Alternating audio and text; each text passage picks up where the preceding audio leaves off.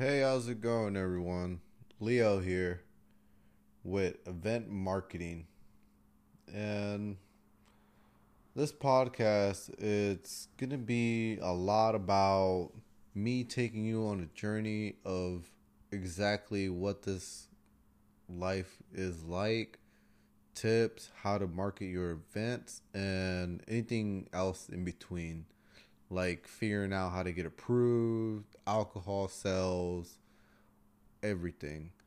And I'm gonna try to give you guys as much information as possible because the more you get, the more I get because I'm learning all of this as we go also.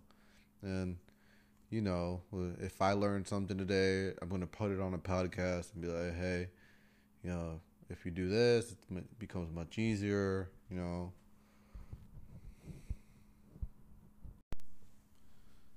So let me take you back to the beginning. I was 20.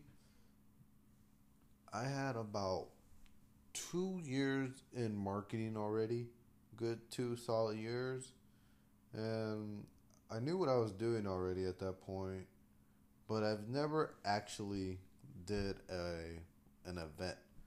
Like I never marketed an event, and I remember it was like the beginning of summer. I believe it was July or May, and I was excited to do bigger things. I just wanted to have more, just bigger clients or something that actually had like a path, like I saw that interested me. Because at that point, I was doing anything from doctors to food trucks. I even had a realtor at one point. And internally, when this customer came to me, I didn't want to flop his event because I kind of knew, doing a little research when they came to me, how much money is involved. And I was scared because I kind of felt that burden on me. I felt all that pressure on my shoulders also. And maybe this was the path for me because I was looking for something that I enjoyed, to market. Because if you don't like what you're doing, you're not gonna put as much effort. And I put effort in everything I've always done, but it's that extra the extra love you put into it that makes the difference at the very end. And when it came to me, I really did not want to lose this client because I was very excited to do that type of work. And I most definitely did not want a bad review. And I knew the concept, but I didn't know the plan to execute on it. And overwhelmed with the time frame because they came to me about 5 weeks from the event talking about, could you run marketing for this event? And, when I finally said yes, I realized there's so many moving parts to this.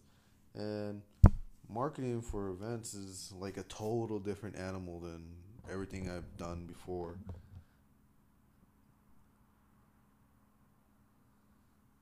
So I didn't understand exactly how to make a great ad for this. I felt overwhelmed that the time was running low because I already knew I was on the clock, and if I didn't have the campaign running by the first week, or it was basically either be running the next 3 days, or you're just wasting all of that valuable time because there wasn't really that much time. 5 weeks isn't really much, but my ads kept getting flagged because back then Facebook really wanted you to not have as many words on the picture. And I don't know about you guys, but most of these posters have a lot of wording on them. And those aren't really Facebook ad appropriate, but I guess they look good. They look good and they're informative, but there's better ways to do that. And that's what we're gonna get into later on the next episodes. And I lost a ton of sleep though those weeks. I'm not gonna lie. I was just watching everything like a hawk. Most of my campaigns for the very first week did horrible. But I kept looking for that one campaign that would do it. And during one night of research, I learned a lot about getting people excited. And I started to learn about contests, different like things you could have artists produce, like videos to invite people, and all these sorts of nice small little quirks that make a big difference on actually getting your event out there to the right people. Because these are the things that like flips their switch, that gets their attention, like these small little things. So I started to put down a game plan, and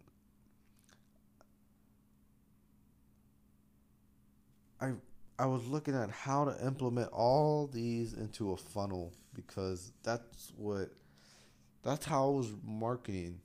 And I liked that because it's always got results. And no matter what it was, it's always been a funnel and always gets you results.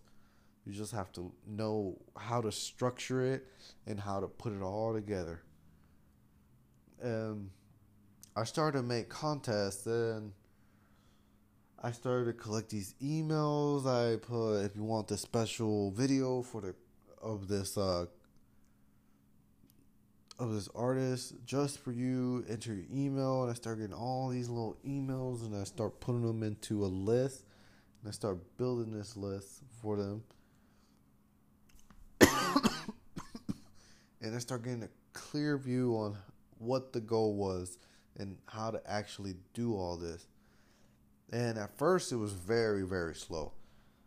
I wanted to go back to the old ways, and I was starting to get frustrated. I was like, hell, I'll just start printing and, putting flyers up and doing something, because it seemed what I was doing had no real effect. And it was about 3 weeks in, and I started to get very, very nervous. 2 weeks out from an event is like prime time. That is, you can see like how the event's kind of going to turn out by what's going on right now on like social media about this event. So once I opened my eyes to this whole new world, and I actually put the time in to figure out what to do, everything changed. It was so much easier to put together a plan and actually make it become something that's gonna work. And I'm so excited to show you guys all my little tips and tricks on how to actually do this.